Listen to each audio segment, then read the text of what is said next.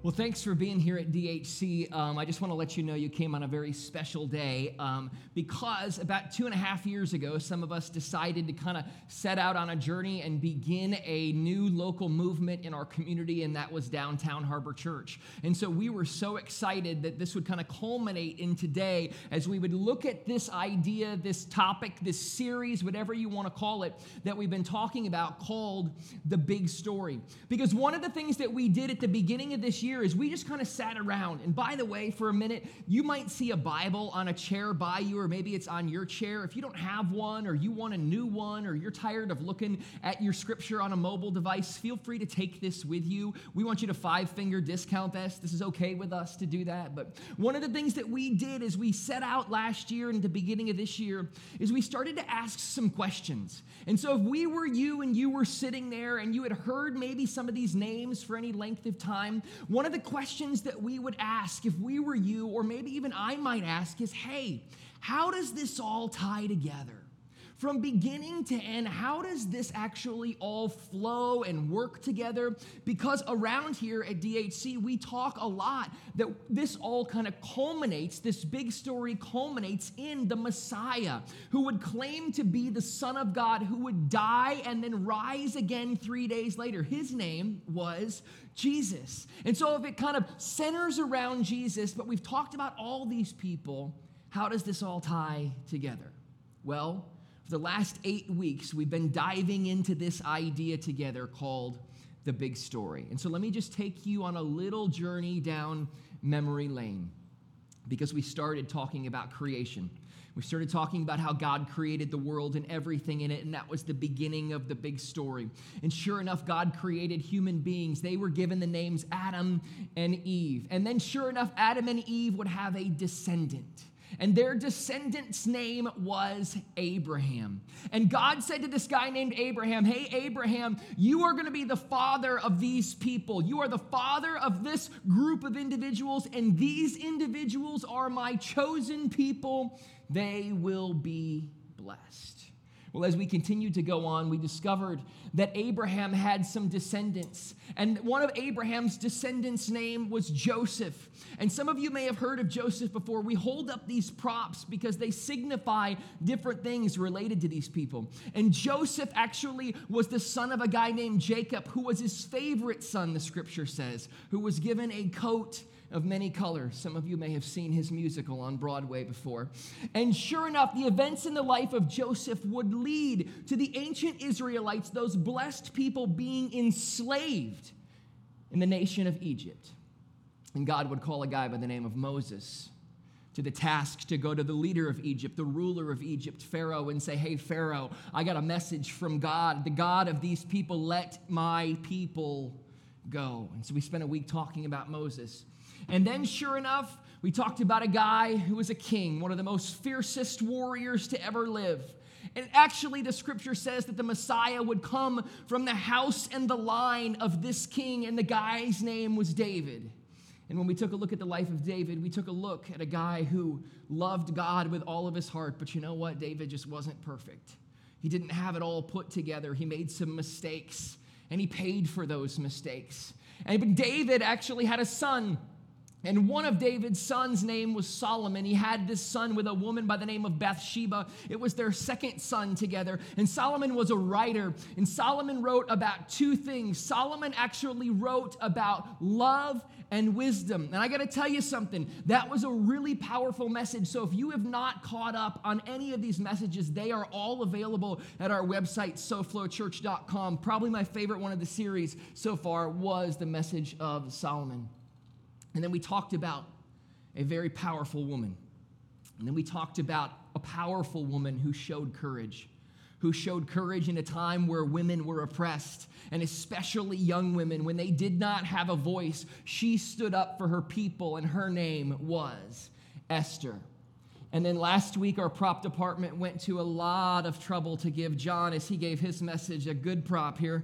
I don't know where we got this thing, probably along the side of the street. But anyway, this is what we gave John, as John talked about the life of a guy named Daniel.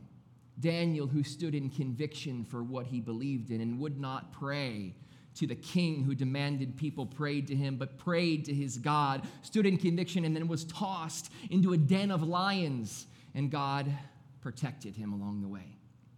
Well, that brings us to today. And that brings us to a point in time where in the scripture, God went silent. God went silent for about 400 years. And a lot of us don't understand that detail about the scripture historically, that there was 400 years of a gap between God and his people, at least what was documented, right? But sure enough, throughout every single person that I mentioned, throughout every single person that I just brought up, every single one of them had a role in being a descendant from the very beginning. And the descendants of the ancient Israelites, it was said from the house and the line of David, would come the Messiah, would come the person who was God. And should we believe in him, should we say yes to believing in him and inviting him into our life, that he would forever change our life and that he would ever change us from the inside out, and that should we believe in him, that we would be made right with the creator of the universe. His name was Jesus, the culmination of this big story. And so one of the things at Downtown Harbor Church, if you're new around here, you've been around here for any length of time, let me just give you some insight. The people at Downtown Harbor Church, we like to do one of these things. We like to celebrate. It's just one of those things that we enjoy doing here at DHC. We stand by it. We believe in it. And today is going to be no different, because we are going to be able to celebrate the life of Jesus here at this local church. Those of us who are stepping along this journey together, side by side. Because this Messiah has been prophesied about for a long, long time. And as the scripture kind of shifts and we enter the New Testament of the big story, the prophecy was about to come true. The prophecy was about to come true.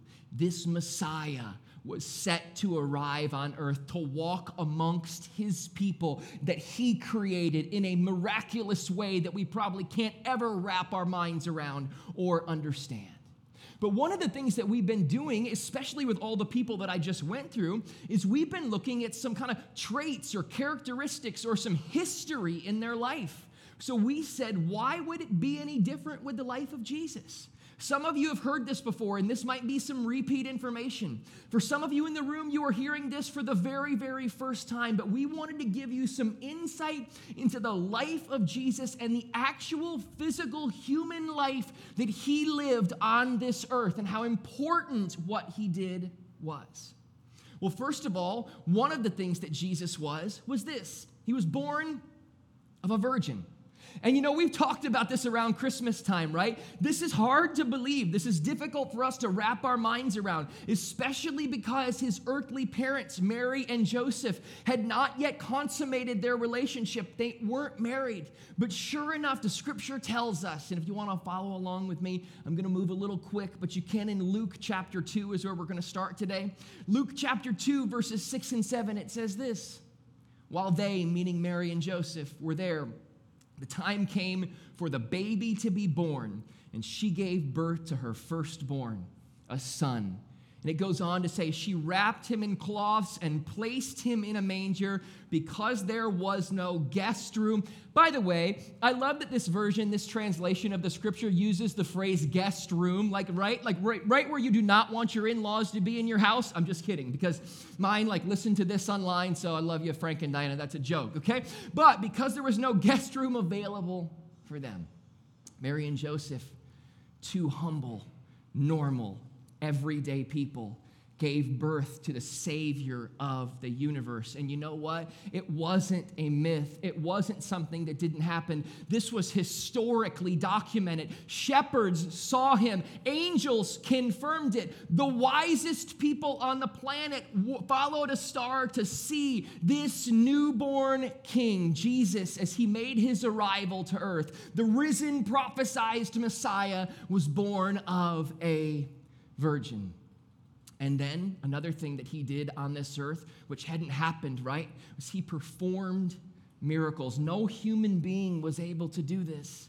Jesus was the only one who was able to actually perform these. And people saw this. People saw what happened. Miraculous things were starting to occur. Things that shouldn't have happened, happened. Things that were impossible became possible. And in the book of John, chapter 2, verses 1 through 3, it documents his very first miracle. And it says this: on the third day, a wedding took place at Cana in Galilee. Jesus' mother was there. And Jesus and his disciples had also been invited to the wedding. When the wine was gone, Jesus' mother said to him, "They have no more wine." And really in life, is there ever a bigger tragedy than this? Okay? And I just bring that to the surface here. And on a side note, allow me to just bring this up as well, because this is debated a lot amongst Christian circles, and you can agree with me or disagree with me, but I have the microphone, so you gotta listen to it today for a second. A lot of Christians will say, well, this is grape juice, and we found it in Welch's and aisle 6 in Publix. I don't believe that one bit. Wine is wine. That's just my opinion, okay? So what happened is when the wine ran out, Jesus took water. And you know what he did? He turned water into wine. He kept the party going, made the impossible possible. They did so, right? And this goes on, verses 8 and 9. They did so, and the master of the banquet tasted the water that had been turned into wine. He did not realize where it had come from, though the servants who had drawn the water knew. Historically, theologians, scripturally, this wine was said to be the finest wine that was ever tasted. This was not $3 truck at Trader Joe's, okay? It was not. Jesus had turned this into the finest, sweetest thing that these people had ever tasted. Jesus performed miracles, but he didn't stop there with turning water into wine. No, he fed 5,000 people at once. He rose people from the dead. This guy was doing things that no one should have ever been able to do. The risen, prophesized Messiah.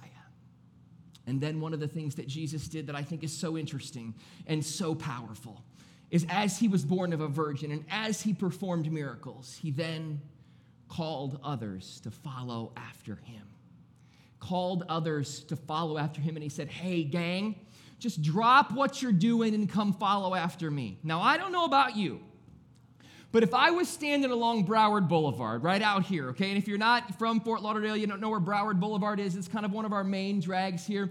If I was standing along Broward Boulevard and somebody, just based on what we've seen Jesus to look like in all these Christian paintings and stuff, came up to me and said, "Hey, drop everything you're doing, come and follow me," I'm not sure I would go. "Who are you?" I would say. "Why would I follow you?" But listen, in Matthew chapter 4, it says this. It says, Jesus was walking by the Sea of Galilee. He saw two brothers. They were Simon. His other name was Peter. They like to change people's names around in the scripture. Jesus did that a little bit. I'm going to talk, and just stay with me for a second. I'm going to talk about Peter next week. And if you know anything about this person, you know exactly what this means. And if you don't miss next week, because I can't wait to unpack it with you. But Jesus was walking along there, saw these guys, right? His other name was Peter, and Andrew, his brother. They were putting a net into the sea, for they were fishermen. And Jesus said to them, hey, that's what he said, "Follow me. I will make you fishers of" what? Men. At once they left their nets and followed him. And there's only one reason that I can see that someone would leave everything that they're doing and go follow a random stranger. Because he actually was God. And he actually was the Messiah that had been prophesied about for centuries. They could feel it in him. He was who he said that he was. So they dropped it all and said, "Okay, I'm going to follow after you." And the last thing that he did when he was on this earth, at least we're kind of summarizing here, because I only got about 30 minutes because he did a lot more than what I'm putting on the screen. One of the last things that he did was he had to die so that we could live. None of it mattered if he stayed dead. Because if he stayed dead, he was just a guy with good advice. But when he rose from the grave, he proved that he was God. And so in Mark chapter 8, he told his disciples that he was going to have to do this. And by the way, his disciples, these people who followed after him, they were not happy about this. They didn't want this to go this way. They were waiting for a king to rule with an iron fist. That's all they knew. They didn't expect a humble person who was rooted in love and restoration and redemption. So in Mark chapter 8, it says this: he then began to teach them that the Son of Man himself must suffer many things and be rejected by the elders, the chief priests, and the teachers of the law, and that he must be killed and after 3 days rise again. We celebrate that event at a time that we call Easter, which is coming up in about a month, right? But today at Downtown Harbor Church, we're going to talk about an event that in the last 2.5 years we haven't talked about yet. It's one of those events that really we've probably heard of at some level, even if you have no experience in a local church. But at Downtown Harbor Church today, we're going to talk about what preceded Jesus' death and crucifixion the night before, the Last Supper. And we're going to talk about what he said to do, what he told his disciples to do at that one event. See, because a lot of us don't know what they were doing at the Last Supper. We may have heard that term. We've seen the picture, right? We've seen that picture before. But actually what they were doing is they were celebrating something. And it's something that the Jewish people, the people of the Jewish faith, celebrated consistently in their history. They were celebrating an event called Passover. And this actual event, I'm going to unpack in just a second, but this event was actually the last meal Jesus would have with his followers. But what would happen is Jesus was about to change Passover forever. So let me unpack this with you for a second, because I want to go back down memory lane, which is why I talked about Moses earlier. Moses was the person who was chosen by God when his blessed descendants were enslaved in Egypt to go before a ruler and to say, "Let my people go." If you remember back to our third week, we chose this lawn frog as a prop because it was one of the plagues that God sent upon ancient Egypt. And the final plague was the killing of the firstborn in Egypt. And God actually instructed his people, hey, if you are one of my blessed descendants, take blood and put it over your door so that when my spirit infects the homes of the people of ancient Egypt, that it will pass over your house so that you may be spared. And the Jewish people would celebrate that event annually for their history. And Jesus was about to change all of this because Jesus was, don't miss, this is so key, right? This is everything. Because Jesus was about to say, you are no longer going to celebrate that event. No longer will you celebrate that event. Only now will you celebrate me. Now, Jesus, I know we saw you perform miracles. I know you've said some crazy stuff. I've been eyewitness to what you're doing, but you have just committed blasphemy against our faith. Celebrate you and not this event that we've celebrated forever? How could that be? Right? It would be like, and seriously, gang, it would be like us saying to ourselves, okay, Christianity is no longer going to celebrate Jesus at Christmas time. Billy Graham, who just died, he's the new Jesus at Christmas, right? I mean, think about that. We would go, that's not something that we understand.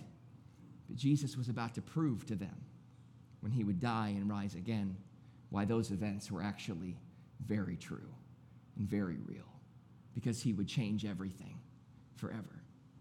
And at Downtown Harbor Church, one of the things that we've taken our time on, and what we've tried to do is we've tried to educate folks on, is what these events mean. We've tried to walk them through some history based on where Jesus and his disciples came to at the Last Supper, because we at a church have yet to participate in what Jesus called us to do in those moments. But here's one of the things we said late last year. We said that we think people who've engaged with us for a long time, are beginning to understand and beginning to process and beginning to think about just things differently. And people have made commitments to following after him. Basically, we're all ready to understand these events fully and to follow the commands of Jesus at that one event. So in Matthew chapter 26, verses 17 through 21, this is what happened. On the first day of the festival of the unleavened bread, the disciples came to Jesus and asked, "Hey, Jesus, where do you want us to make preparations for you to eat the Passover? That thing that we celebrate, where do you want to have that meal?" He replied, "Go into the city to a certain man and tell him the teacher says, 'My appointed time is near. The time for me to go and die is near. I am going to celebrate the Passover with my disciples at your house.' So the disciples did as Jesus had directed them and prepared the Passover." This is powerful, gang. Don't miss this. It says, when evening came, Jesus was reclining at the table. I love this, don't you? I love this version that Jesus is just kicking back, knowing that tomorrow's it, right? This is it for him. He's just reclining at the table. It's like basically being on a flight and they've said brace for impact. And you're going, well, things are good. Things are great, right? So he's reclining at the table with the 12. And while they were eating, he said, "Truly I tell you, one of you will betray me." And one of the things that we just encourage you to do is kind of dive in deeper a little bit. So if you want to research or study or go a little bit deeper, we just think that studying the life of a guy by the name of Judas is a good idea because that was his disciple who betrayed him. And Judas, even if you want to talk about it at groups on Tuesday nights, if you're there, Judas is just an interesting person to think about. But this is what Jesus did when he changed everything. And he changed Passover forever and then confirmed it by dying and rising again, proving to be the Messiah. In Matthew chapter 26, it said, while they were eating, Jesus took bread, and when he had given thanks, he broke it and gave it to his disciples, saying, "Take and eat. This is my body." And then, it goes on to say, then he took a cup, and when he had given thanks, he gave it to them, saying, "Drink from it, all of you. This is my blood of the covenant, which is poured out for many of the forgiveness of sins. I tell you, I will not drink from this fruit of the vine from now on until that day when I drink it new with you in my Father's kingdom. Take this bread, and when you eat it and you celebrate, remember me. Take this drink, and when you drink it, remember me." He had his final meal, the Messiah's final meal. He commanded his followers to do that. And one of the things that we talk about around here at Downtown Harbor Church is that when Jesus commands something, we take him seriously. We take it seriously when he says to go out and love your neighbor as yourself. We take it seriously when he talks about taking care of widows and orphans. We just believe in what he said and the commands that he gave his followers. So today at Downtown Harbor Church, and guys, I just got to tell you, first service, it was just a very powerful time together. We're going to participate in our very first communion. What Jesus called us to do, taking the bread and eating it and remembering him, and taking the drink and drinking it and remembering him. So I'm actually going to ask the band to come back out because I'm going to talk about how we're going to do this and what this is going to look like. And so here's just one of the things that I just want to say first, because we don't want people to just misunderstand this. The scripture does say, hey, listen, some of you are still trying to figure out this whole Jesus thing, and you don't necessarily have it figured out yet, or maybe you're still wrestling through it, and that's okay. The communion ritual, participation in, remembrance of, whatever you want to call it, it's for those who have said yes to following after Jesus. And so if you've done that in your life, then you should definitely participate in this ritual. And if you haven't, I'm just going to tell you this. I'm going to lead a prayer in just a little bit, and maybe today is your day. Maybe today is your day when you say to yourself, yes, I'm finally going to invite him into my life. I'm finally going to say yes to following after him. I'm finally going to say, I don't understand it all, Jesus, but I believe that you are who you say that you are. I'm with you. And so then here's what we're going to do. We're just going to have the band play a song. And right where you're at, and by the way, if you want to reach down, you can see them. They're at the feet of your chairs. There are these little communion cups there, okay? You can grab those. And I'll just kind of be funny for a second and talk about a couple of things. So we are probably the least churchy church that I've ever been a part of in my life. And so we just are open to admitting that. And I said to John, I called my buddy, he's the executive director of the church. I said, hey, can we get these for the communion week? It's probably be the easiest way for us to do this. We're a portable church. And he said, yeah. So he called me back. He goes, do you want to know what they're called? I said, what? He goes, fellowship cups. And I go, of course they are. Because why wouldn't Christians name products they produce fellowship cups? Anyway, they're a little bit difficult to get open to, so don't spill it all over yourself. We had a little bit of that first service. That's all right. Here's the deal. The band is going to play, and we're not going to take this all at once. The song's about 3 minutes long, and so what we're going to encourage you to do is right when you're ready or you feel comfortable, if you're ready to participate in eating the bread and drinking the wine, it's not actual wine, it's just juice, but to remember who Jesus is, then you participate whenever you feel comfortable during this next song. And then some people would ask me, okay, if we're not going to take it all at once, what do I do for the next 3 minutes? Well, that's up to you and God. And what I love so much about that moment is that that's just going to be for each of us to determine. So I'm going to be right over there, and I'm just going to tell you what I'm going to do. And maybe that will give you some perspective.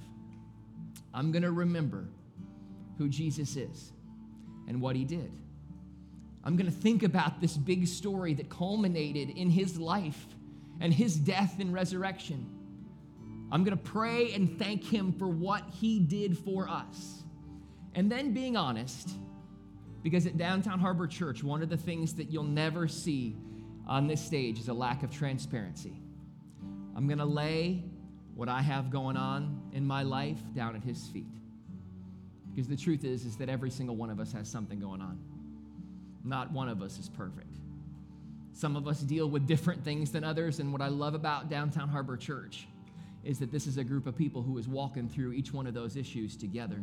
This is a group of people who is walking side by side with each other saying, we will hold you up in life. We will never give up on you. We will never give up on each other. That is why we are all here. And so if you are not yet a part of this family and have not engaged, just know these are some of the best people I've ever met in my entire life. And this moment is a culmination of us celebrating the Messiah and who he is. That's why we did this. That's why almost 3 years ago, a very small group of people said, we're out. We got to do something new because we care about each other and love each other. So lay it at his feet. And in the next few minutes, we're just going to do that. And so I'm going to pray for us, and then we're going to participate together, and I'm going to come up and I'll close the message. Allow me to pray. Jesus, we are so thankful for you. Thank you for giving your life. Father, first of all, I just want to pray that if there's anybody in this room who's never said yes to you, that they would open their heart right now and just in their own mind, heart, body, they would say, Lord Jesus, enter my heart and life. I don't have it all figured out, but I believe that you are who you say that you are. I know that you, God, are hearing and answering that prayer because I've seen lives be changed in this very room. And then, God, help us to remember. Help us to reflect. Help us to celebrate you and who you are. We love you and we thank you. In Jesus' name, amen.